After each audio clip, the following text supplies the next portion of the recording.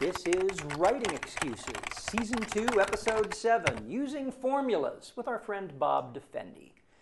15 minutes long, because you're in a hurry. And we're not that smart. I'm Howard. I'm Dan. And I'm Bob. Bob is joining us because at the time we recorded this, Brandon was on book tour. But right now, Brandon's back. And in a body-sized closet in my basement. Well, a new house. I had to try it out. Well, even if he weren't, though, I doubt he will ever listen to this podcast. Was that a cask of Amontillado joke? Yes, a little bit. Wow. Wow. Well, speaking of cask of Amontillado jokes, okay, this seg's going to be kind of rough. We're talking about formulas. We're talking about formulas and when to use them. Dan, what am I talking about when I say formulas? Formula, you're talking about the basic patterns that show up in stories, whether that's 3-act format, whether it's something like the hero's journey, kind of a very wide general outline / guideline that a story is going to follow. Okay. Bob, when do we use formulas? Most all the time. On purpose?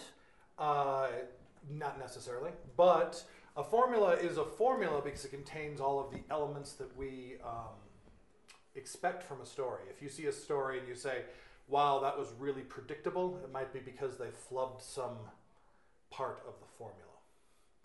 And okay, now I'm confused because if the formula contains the things that we expect and you use the formula right, wouldn't that make the story predictable? I set that up well, didn't I? Dan, I think Bob is schooling us, Dan, and we just started. But one of the elements of the formula is surprise your reader. So if you skip that, for instance, in the three-act structure, there's always a twist in the middle. If you don't have the twist in the middle, the plot will seem very linear. And by the time you get to the end, everybody will say, well, it just kind of petered along where it started. Nothing really surprised me. Nothing really changed. Nothing really challenged me. Now let's make the point clear here that when we're talking about formulas, we are not talking about cliches. That is correct. And in a lot of cases, I think when something seems predictable, it's because they did the formula wrong and turned it into a cliche. And in many ways, that's what a cliche is. It's just a formula that's been done a million times the same way or very poorly, very unskillfully. So when you say a formula has been done a million times the same way, we talked earlier about the farm boy leaving on a quest and saving the world. We've seen it in Luke Skywalker. We've seen it in name some other farm boys for me quick. Robert Jordan, Aragon. Oh gosh. Yeah, we'll come back to that. Because I think that's a great tool, and I mean tool in the good use of the word. Okay. Hence being a great tool. So a cliche is when you take the formula. The formula is not farm boy saves the world. The formula is, unless I'm wrong, that's the hero's journey. Correct. Probably, yeah. That's probably the hero's journey. It's when you take that formula and say, well, gosh, the hero has to come from humble beginnings, and what could be more humble than a lowly farm boy? Exactly. Yeah, it's and that's where you become a cliche. The hero's journey is what we English majors call an archetype. It's something that's been around forever, and you can find that hero's journey of the young, whether it's young or whether it's poor or whether it's stupid or whatever humble beginnings this character starts from, they will overcome that and eventually, defeat the bad guy. And that is an archetype that has existed since time immemorial. Where it becomes a cliche is where it's a farm boy who, does the same things that Luke Skywalker did and the same things that everyone else has done. The pig keeper in the Horned King. Exactly. Yeah. And let's give an example of taking that exact same formula and do something really different with it. Okay. I'm listening to an audiobook right now to The Mirror of Her Dreams by Donaldson. And it's the exact same story. She comes from a humble beginning, but she's the daughter of a very, very rich man. She works a charity job because she doesn't need money. By all financial ratings, she's not from a humble beginning, but she's so meek. She has been convinced she's so worthless that she doesn't even really believe she exists. She has that low self-esteem, and that makes her an incredibly humble character. And so she's following, I'm assuming, I'm not to the end of the book yet, she's following that same kind of hero's journey growth through her story as the farm boy does, but Donaldson kind of took it and turned it on its But ear. it doesn't feel like a cliche. Exactly. And by the same token, you've got Brandon's the first book of the Mistborn trilogies. Vin is filling the humble character role, and she's a thief, street rat.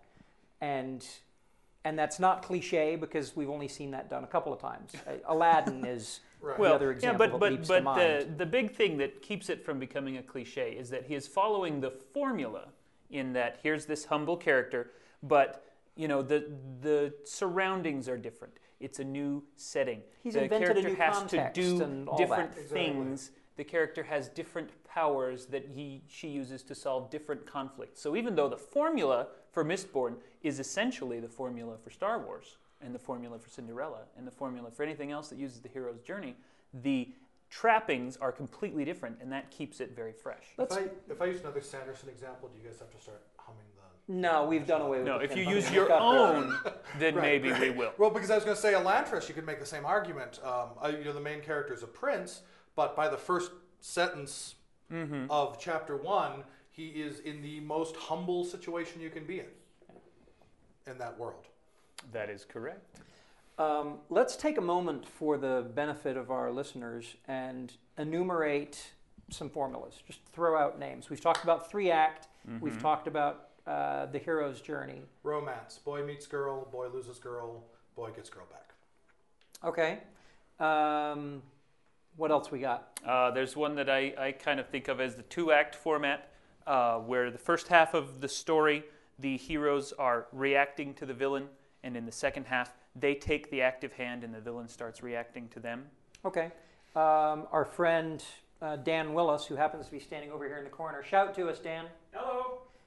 Dan has talked to us before about the 3 disaster format. And Bob, I think you mentioned when we were talking about Lawrence Schoen's Buffalito stories, talked about the try-fail cycles. Yes, because generally to make a story as interesting as possible, you want to make sure that the first thing that the hero tries to do to win fails. And the second thing he tries to do to win fails. And probably the third and fourth, depending on how long you're running if you're running a short story or a book. Right.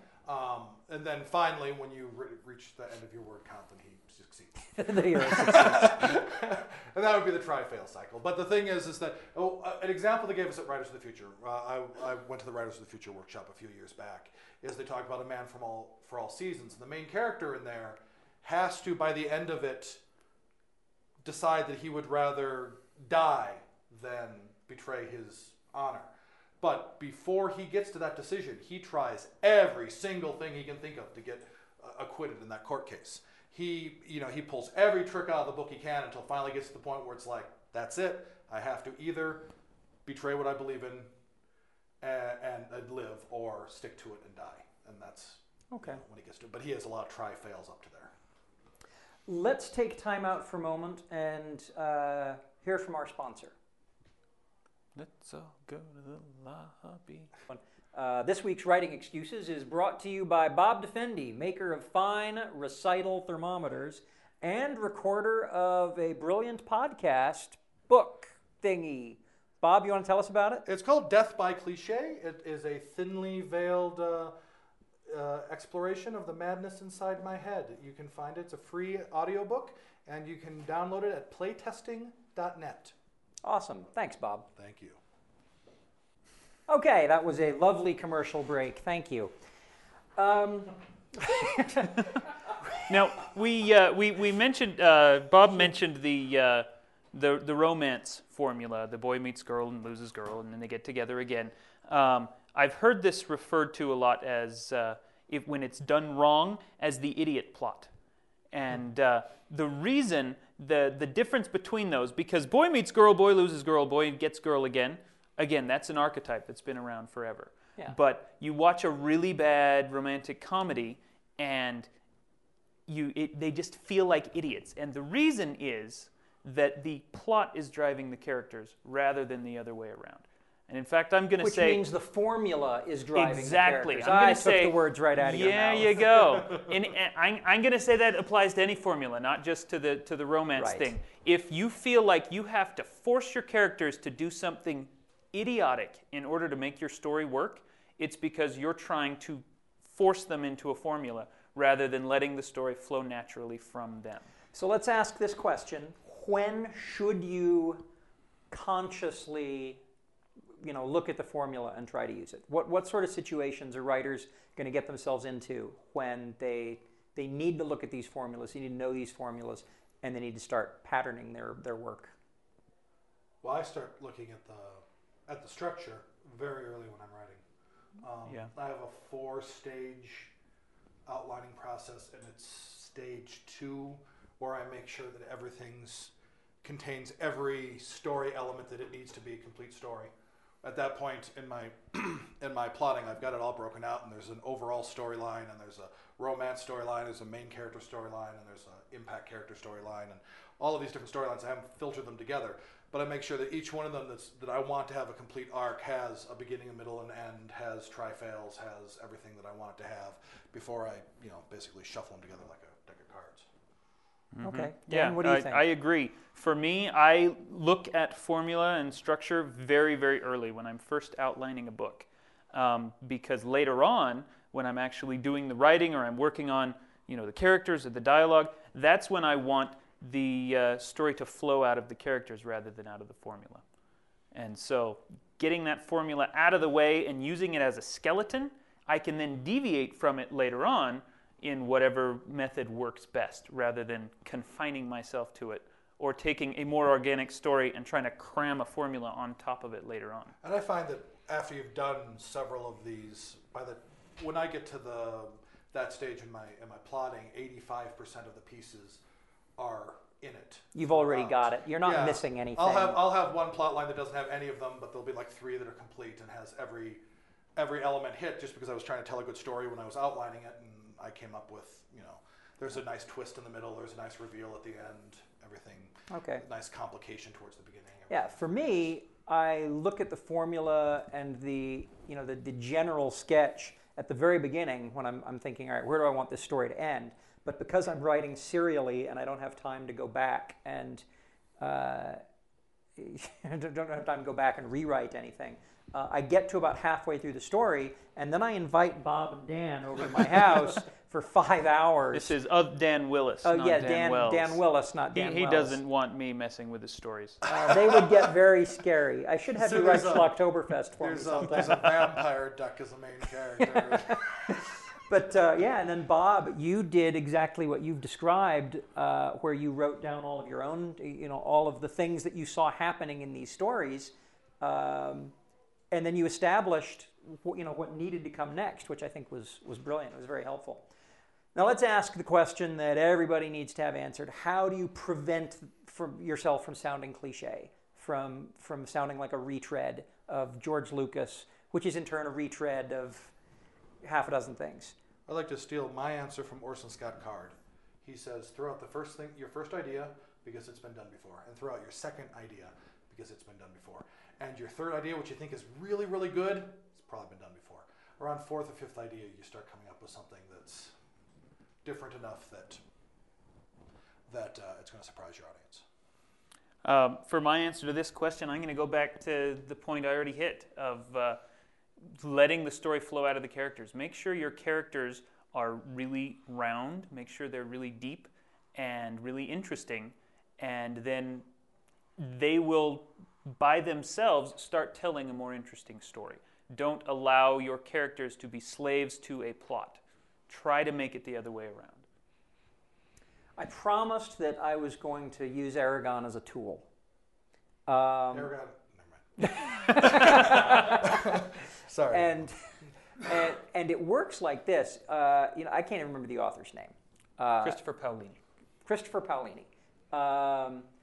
Christopher Paolini did a wonderful job of understanding all of the formulaic elements for epic fantasy and including them. Yeah. He did not do as good a job of masking the fact that he was writing from a formula. Aragon is a great book to read to look at the naked template for the formulas. That's because true. you have the humble farm boy, you have the mentor who dies. I'm sorry, did I just give something away? You have the powerful ally. You have the witch king. Well, and now let's be fair. For most of us growing up, we read, the Prydain Chronicles, or we read The Hobbit or The Lord of the Rings, which told us that same story. That was our introduction to fantasy for a lot of people, especially in our generation. There's a new generation that is getting the same introduction to the same principles through Aragon, and I think that's fine. We're not trying to denigrate Aragon here. I don't think Although it's as I would well rather written. just go back and watch Star Wars. Well, yeah. naturally. Yeah. But If Star Wars had a dragon in it. My buddy It has at a work Rancor. was reading the first book, and his friend was reading the second book, and he said to him, Rancors are cool at the "Have they met Yoda yet?" And the fellow reading the second book goes, "Yes. How did you know?" He goes, "Because I'm reading Star Wars, so you have got to be reading The Empire Strikes Back." All right. Well, this has been Writing Excuses. Tune in next week when you'll hear Bob Defendi say, "That's not my thermometer." If you aren't familiar with Locus Magazine, they're a long-standing and respected website, magazine, archive, and resource for science fiction, fantasy, and horror. Basically, they're the industry magazine for our genre. They also run the annual Locus Awards, a top-tier award that recognizes new, diverse, and excellent voices in speculative fiction. They tell the storyteller's stories through author interviews, book reviews, curated reading lists, international industry news, obituaries, and more. Locus has meant a lot to me, both personally and professionally. In my career, I've been interviewed by them, and I've also turned to them as a source of understanding who is involved in the industry. Locus is holding their annual fundraising drive to keep their doors open, lights on, and future bright. I'll be contributing to their crowdfunding campaign by donating a cut scene, some original art, and a couple of other things like, do you want to do a one-on-one chat with me? So join me in supporting Locus.